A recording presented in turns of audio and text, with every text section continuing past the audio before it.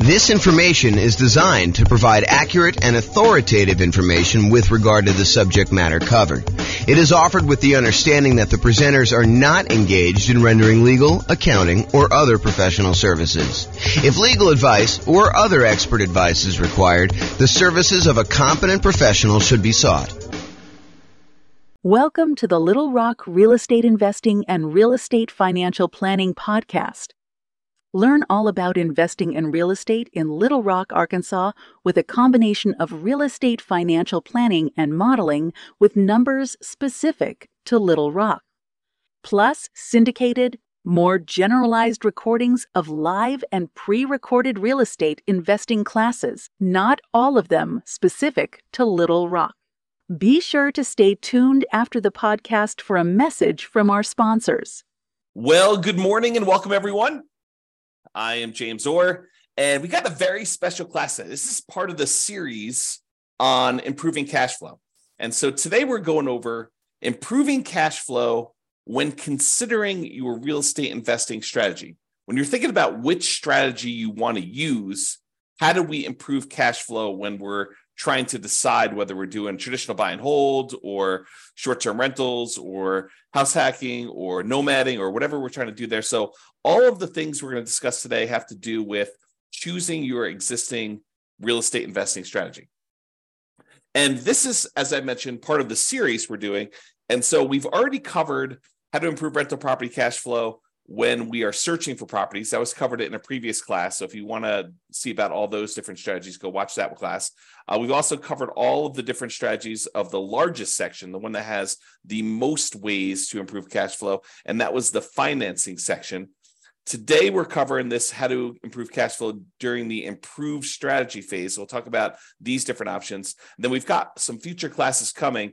The one class on how to improve cash flow when you improve the property itself, while you're marketing the property, while you own the property, and then while you're renting the property. So there's different kind of stages that I broke it down into, and we're covering the classes, we're covering the strategies, the 88 strategies to improve cash flow in all of those different stages in discrete classes by stage. So if you're at the stage where you're searching for properties, just review the one for searching properties. If you're at the stage where you're financing, do that. If you're trying to figure out what strategy to use, this is the class you'll want to use for that one.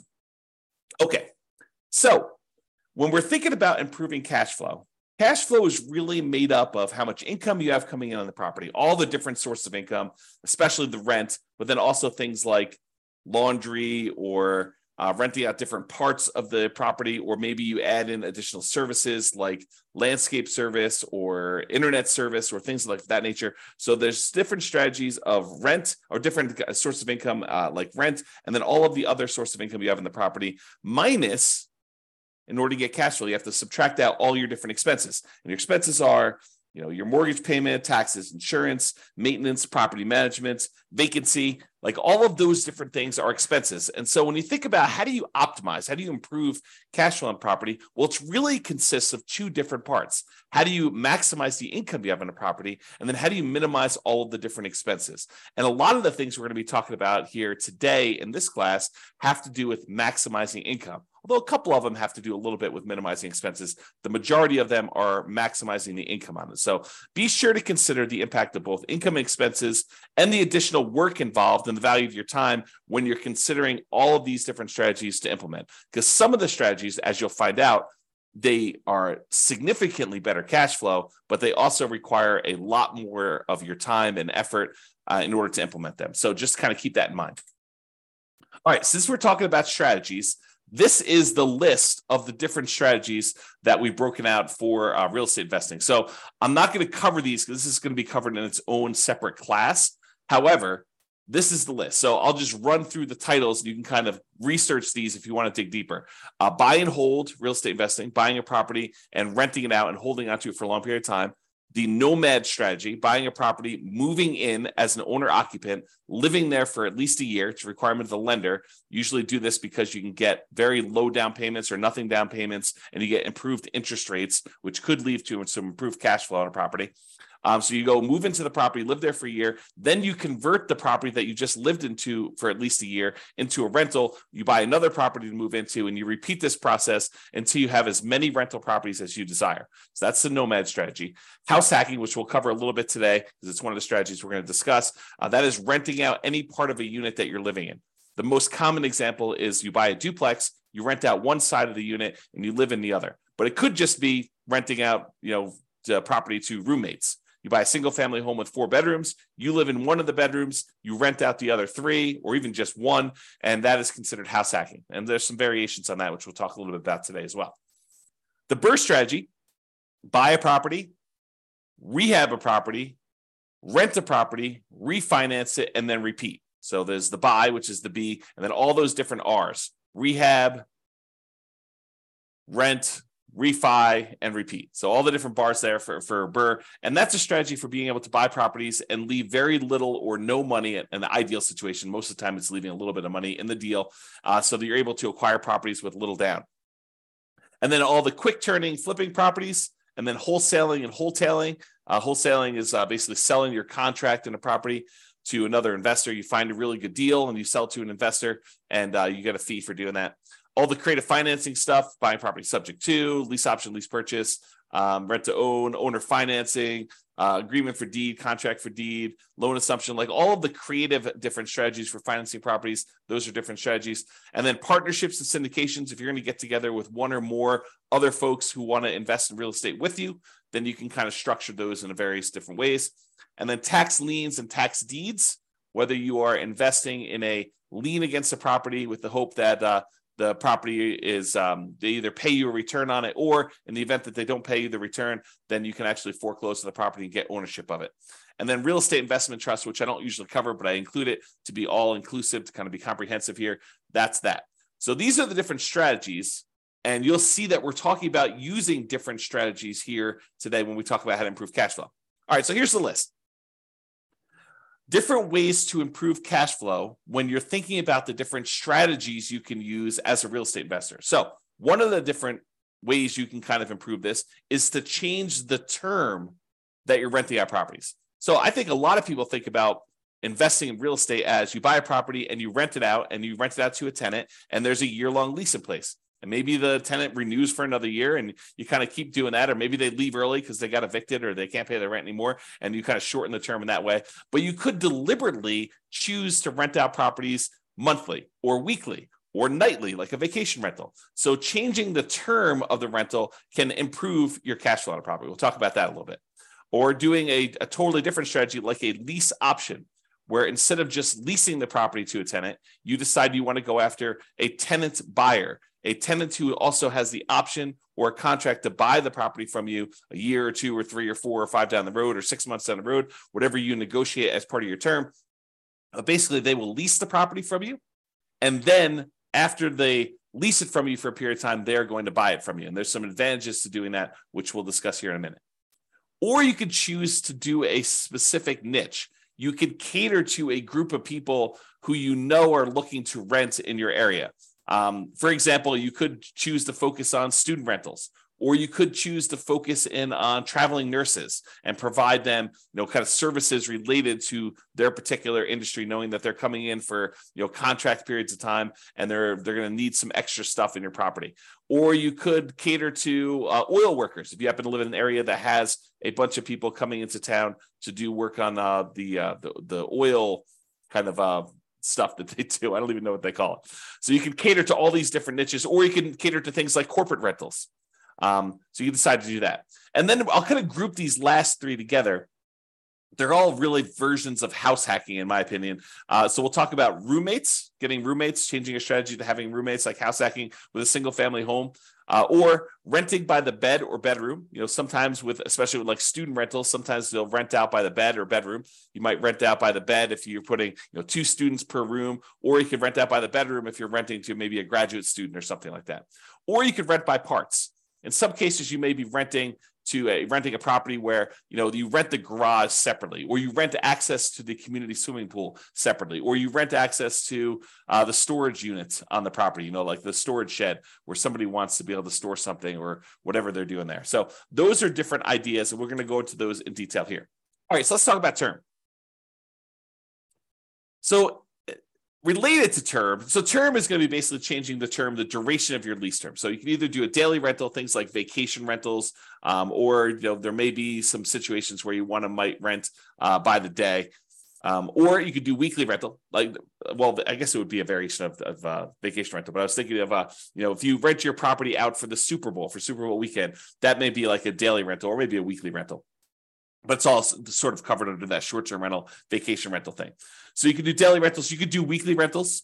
Weekly rentals could be a good strategy, or monthly rentals. Instead of doing the weekly, you could do monthly. Or the traditional way of doing this, I think the most common way that most folks are familiar with, is yearly rentals. So in addition to changing the term of your lease, a lot of times you're changing what you're providing with the rental, whether you're providing the house furnished or unfurnished.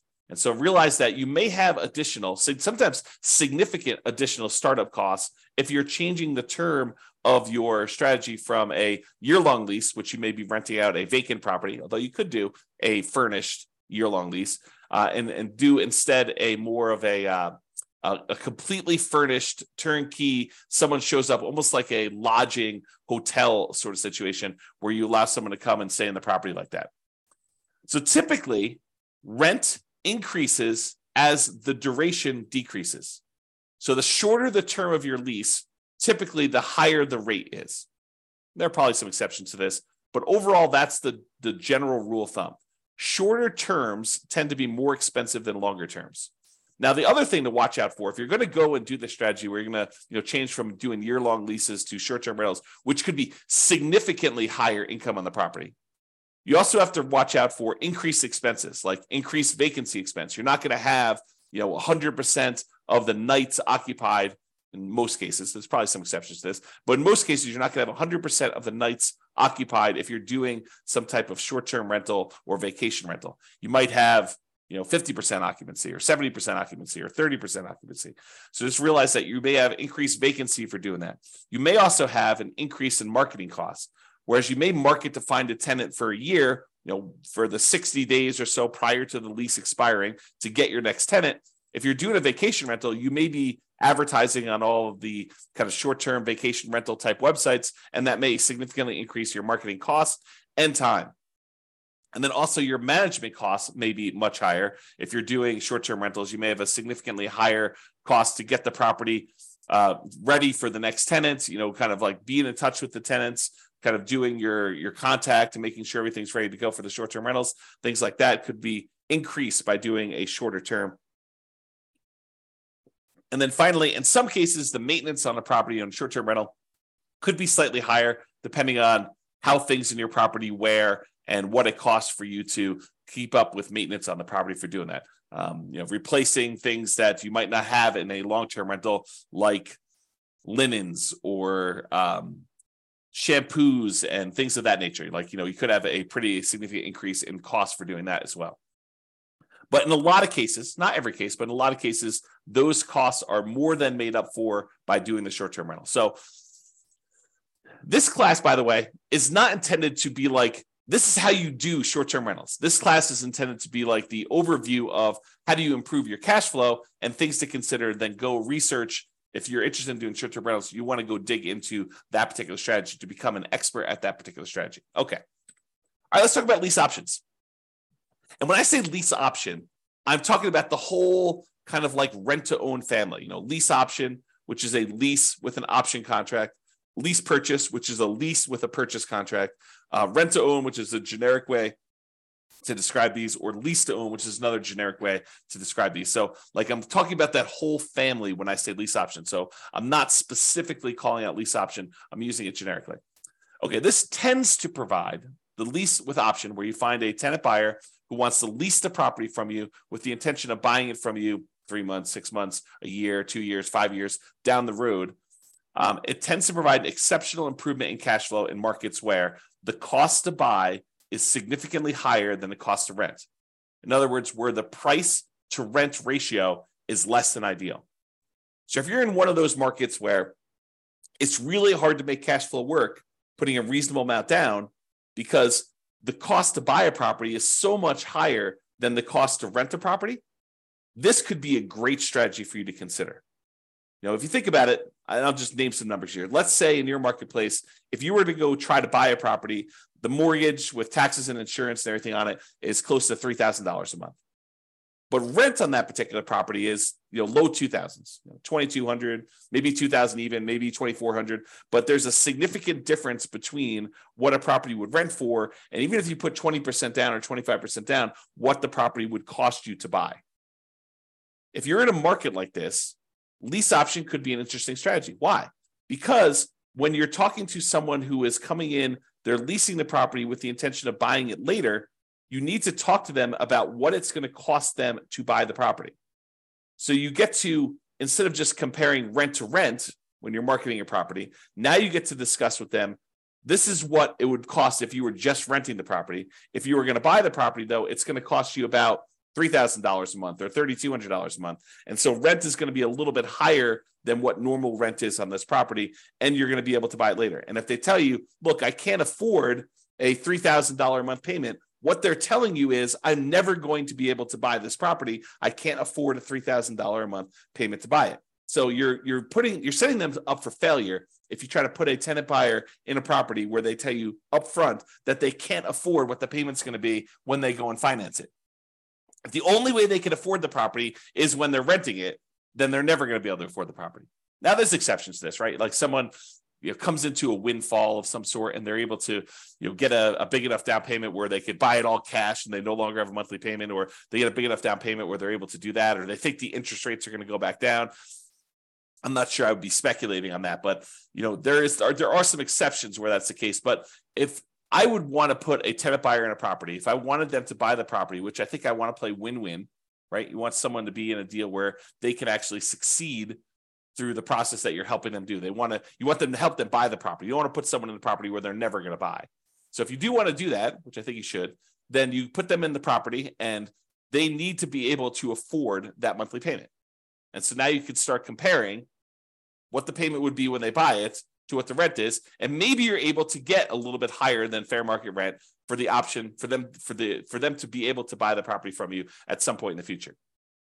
Okay, and I'm very deliberately not going into all the details of, do you apply some of the monthly payment toward their purchase price or anything like that. These are all different things that you need to learn about if you plan on using this strategy, but I'm not going there today because we've got other stuff to cover. This is not intended to be a class on implementing lease options. There's separate classes on that if you really want to dig into that strategy. Okay. However, even if the monthly fee, the amount you're charging them monthly, was completely identical, right? You were able to get only the same amount you were able to get for rent as renting the property versus doing a lease option. You're only able to get that same $2,200 a month, whether you did either strategy. If that was the case, there are some significant improvements to cash flow from getting a non-refundable purchase deposit when the tenant buyer comes in the property. So even if the tenant buyer is only able to pay $2,200 and the tenant would normally pay $2,200, if you're getting for example, a $10,000 non-refundable purchase deposit, that would significantly improve your cash flow on the property.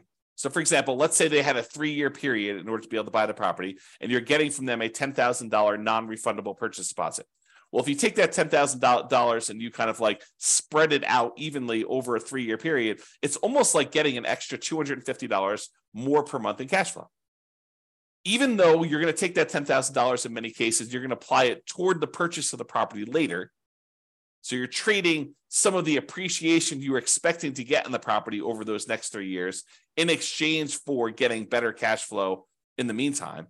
You're doing some deal alchemy. You're trading future appreciation, the $10,000 of extra appreciation you would have gotten later on when they buy it from you. And you're saying, I'm going to apply that $10,000 towards your purchase. I'm going to take some of the profit I would have gotten at the end when they bought the property from me, and I'm going to take it up front as a non-refundable option fee, which does apply to the purchase price for them, counts as part of their down payment. But then you're also getting that, which if you spread it out over 3 years, looks like you're getting $250 plus per month in extra cash flow. So if you thought you were getting $2,200 a month, now you're really getting $2,450, which is significant in certain markets, right?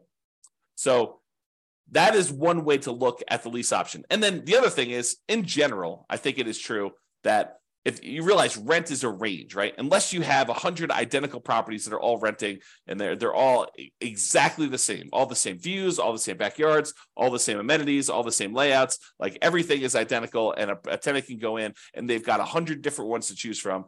And the rents are going to be pretty much exactly the same for all of those.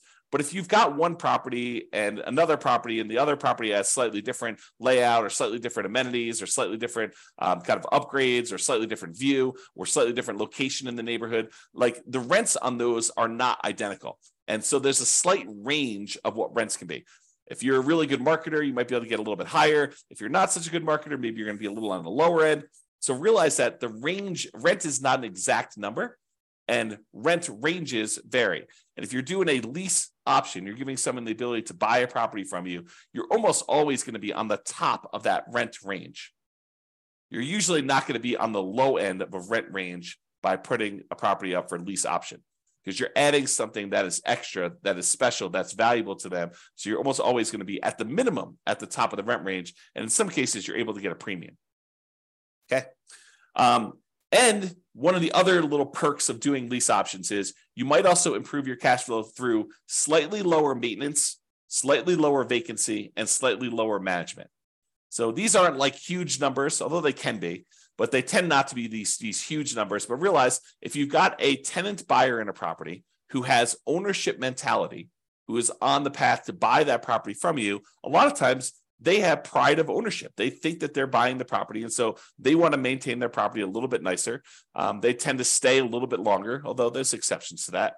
And you tend to have to do less management for them because they are owners. They think that they're going to be owners of the property. So the ownership mentality of tenant buyers versus tenants could be a huge plus to help you with your improving cash flow. So for that reason, doing this lease option strategy, changing your strategy to be lease options, could be hugely beneficial. And I've also talked about how in the past, and this is sort of a side note, go like research this more with one of our other classes, but I've also talked before about this idea of being able to use the lease option non-refundable option fee in order to use that as the down payment to go buy your next property. So imagine you're doing a nomad property where you move into the property, you put 5% down, and you move into the property, you live there for a year. And then when you are planning on exiting that property in order to go buy your next one, you get a tenant buyer to come in who's going to be a tenant and buy the property from you. They give you a option fee on the property. Let's say it's 5% of the purchase price. Then you use that option fee yourself to go put 5% down on the property that you're buying, and then you are able to buy your next property. The tenant buyer who is going into your old property provides you the down payment to go into your new property. So this could be a strategy to provide you with the down payments to continue your own investing strategy as well. All right, let's talk about niching. Specialization tends to be more expensive than generalists. So if you cater to a specific audience, corporate rentals, traveling nurses, students, undergrad, graduates, startups, whatever you decide you're going to cater to as part of your particular strategy, it is up to you to figure out how you can provide extra value, what they need, determine what they need, and then provide them what they need, add value to whatever it is that you're offering. And a lot of times you can get slightly improved fees by doing so. Okay. So what can you offer them that would be more attractive to people in that group than just renting another property? And then what's a reasonable premium you can charge for providing that extra value? So if you're going to charge money for students, maybe you provide housing that's near the university and some extra things that students would like the terms that kind of coincide with the school year, or the ability to have their parents co-sign, or whatever it is that is appropriate for you and that particular niche that you're serving. Find out what they need, how you can cater to them, and then cater to them, and then you may be able to find a profitable niche to focus on. All right, let's talk about house hacking. So house hacking is renting out part of the property while you live in the property. And we're going to go over 3 different examples. We're going to talk about getting roommates. We're going to talk about renting by the bed or bedroom. And then we're going to talk about renting by parts. So let's jump into that. So let's talk about roommates. So imagine you have a single family home. You might be renting bedrooms with use of other parts of the property. So you rent them a bedroom, but they get use of the kitchen and the basement and the living room and maybe a parking spaces if you have that in your property. In some cases, you may have a non-conforming duplex that you could rent out to a roommate. So we see these occasionally come up, but they're properties where they're not duplexes. They're not zoned a duplex. They are not set up where they qualify officially as a duplex, but they look like a duplex. It's a property that's a complete upstairs unit, and then there's a side staircase that goes down to the basement unit, and there looks like a totally separate apartment in the basement. In some markets, you can't put the stove in, or you can't do something where that would trigger compliance issues or something like that. But it could have a hot plate or something like that, or a mini fridge or whatever. But it looks like it's a duplex, although it's technically not. It's what we call a non-conforming duplex. And actually, I have a typo here. I'm going to fix it. Non-conforming duplex. So non-conforming duplex that you can't technically rent it out as a separate unit. It doesn't have its own address, doesn't have its own whatever, heating source or air conditioning source or a stove or fireplace, whatever it is, the difference between having a full duplex and not in your marketplace, it could vary a little bit. But you could have a roommate that lives down there. Imagine you were just going to have a roommate upstairs in a different bedroom.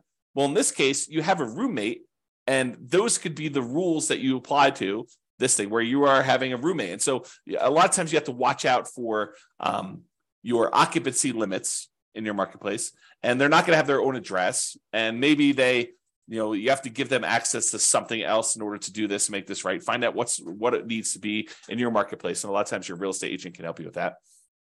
But you maybe have a non-conforming duplex that you could do that. Or if you have a traditional duplex, triplex, or fourplex, you might be renting out the other units of that property, like actual conforming duplex, triplex, where they're legally considered duplexes, triplexes, or fourplexes. You might be renting out the other units. And in addition to that, some investors may choose to rent out the duplex, rent out the other units, or triplex or fourplex, rent out the other units. And then in addition to that, they may choose to get roommates for the property they're living in as well. Okay, so that is another option. So that's like roommates, and that could significantly improve your cash flow if you're thinking about that. Okay, rent by bed or bedroom. So in some situations, they might lend themselves well to renting out by the bedroom or even the individual bed. A lot of student rentals, they may do individual bedrooms, or they may do kind of by the bed, where you have two students per room. You have two beds in there, maybe two desks or something like that to kind of cater to the students. Or you could rent by parts. We talked about this non-conforming duplex, triplex, or fourplex, and be sure to check and comply with local occupancy laws to do that. But more unusual setups could also include like RV parking spaces for them to park their RV. So if you have lots of space in your property and it's set up for RV parking, you're allowed to do that with your HOA, then maybe you go ahead and you rent out the space for someone who wants to be able to park their RV there, and that could improve your cash flow on the property. Or maybe you own an RV that you have, or maybe it's a tiny home that you set up on the property, and you could rent that out as its own separate living unit on the property if your occupancy laws allow you to do that. Another common one is if you have a garage or storage units, you could rent out the access and use of the garage separately to somebody who has a car or like machine shop that they really want to have separately, and they don't have space in their apartment, and they want to just rent a private garage to be able to have their setup there so they can do that. It does not have to be, like, it's kind of key point here, it doesn't have to be a place where people sleep. It could be more of a commercial or recreational use type situation with these in order to get rent by parts. Another example would be use of the community pool. In some neighborhoods, by being a member of the HOA, you get use of the community pool. You may not want to use that. Maybe you get wristbands that'll give you access to do that. Maybe you maybe you sell the rights for a family to use your wristbands. Maybe make sure you check with your HOA to make sure this is legal. Or maybe it's use of the rec center. They've got a gym set up down there, or if somebody wants to have weekly meetings for their whatever, their club, book club, knitting club, game club, whatever they want to do, and they want to have use of your recreational center, and you could rent out use of that by giving them access to your rights to do that. Okay. All right. So that's it. That is all the different strategies we talked about for improving cash flow when you're considering the strategy that you're using. So remember, optimizing cash flow is about maximizing income and minimizing expenses. I got another typo here. The strategy you decide to use will significantly impact the income and, to a lesser degree sometimes, the expenses you're likely to experience on a property. It is better, in my opinion, to take a more holistic approach and to optimize at the various stages we discussed earlier: the financing stage, the searching stage, the kind of like choosing your real estate investing strategy stage, when you're owning the property, when you're marketing the property, like when you're renting the property, all these different things. Kind of pick and choose and try to optimize as many of those different things as you can to improve your cash flow, especially in a market where prices are high, interest rates are high, and your rents are lagging. We need to do more things than we've done in the past. Cash flow has become more important than ever and harder to achieve than ever in a lot of ways. And so we really need to implement these 88 strategies that we have in order to improve your cash flow. All right, so that's it. This has been James Orr. I hope you've enjoyed class. I will talk to you soon. Bye-bye for now. With home prices up, mortgage interest rates up, and rents up, but not quite enough to counteract the higher prices and interest rates, cash flow on rental properties in Little Rock is harder than ever. Book a call with the Real Estate Financial Planner to apply our proprietary 88 strategies to improve cash flow on your rentals. See the show notes for a link to schedule your call and improve your cash flow today. If you're a real estate agent, lender, or professional in Little Rock that wants to help our real estate investor listeners, consider reaching out to learn about collaboration opportunities with this podcast. We'd love to add more value to our listeners by having you assist our investors buy, sell, and finance their real estate investments. See the show notes to schedule a call to discuss collaboration opportunities.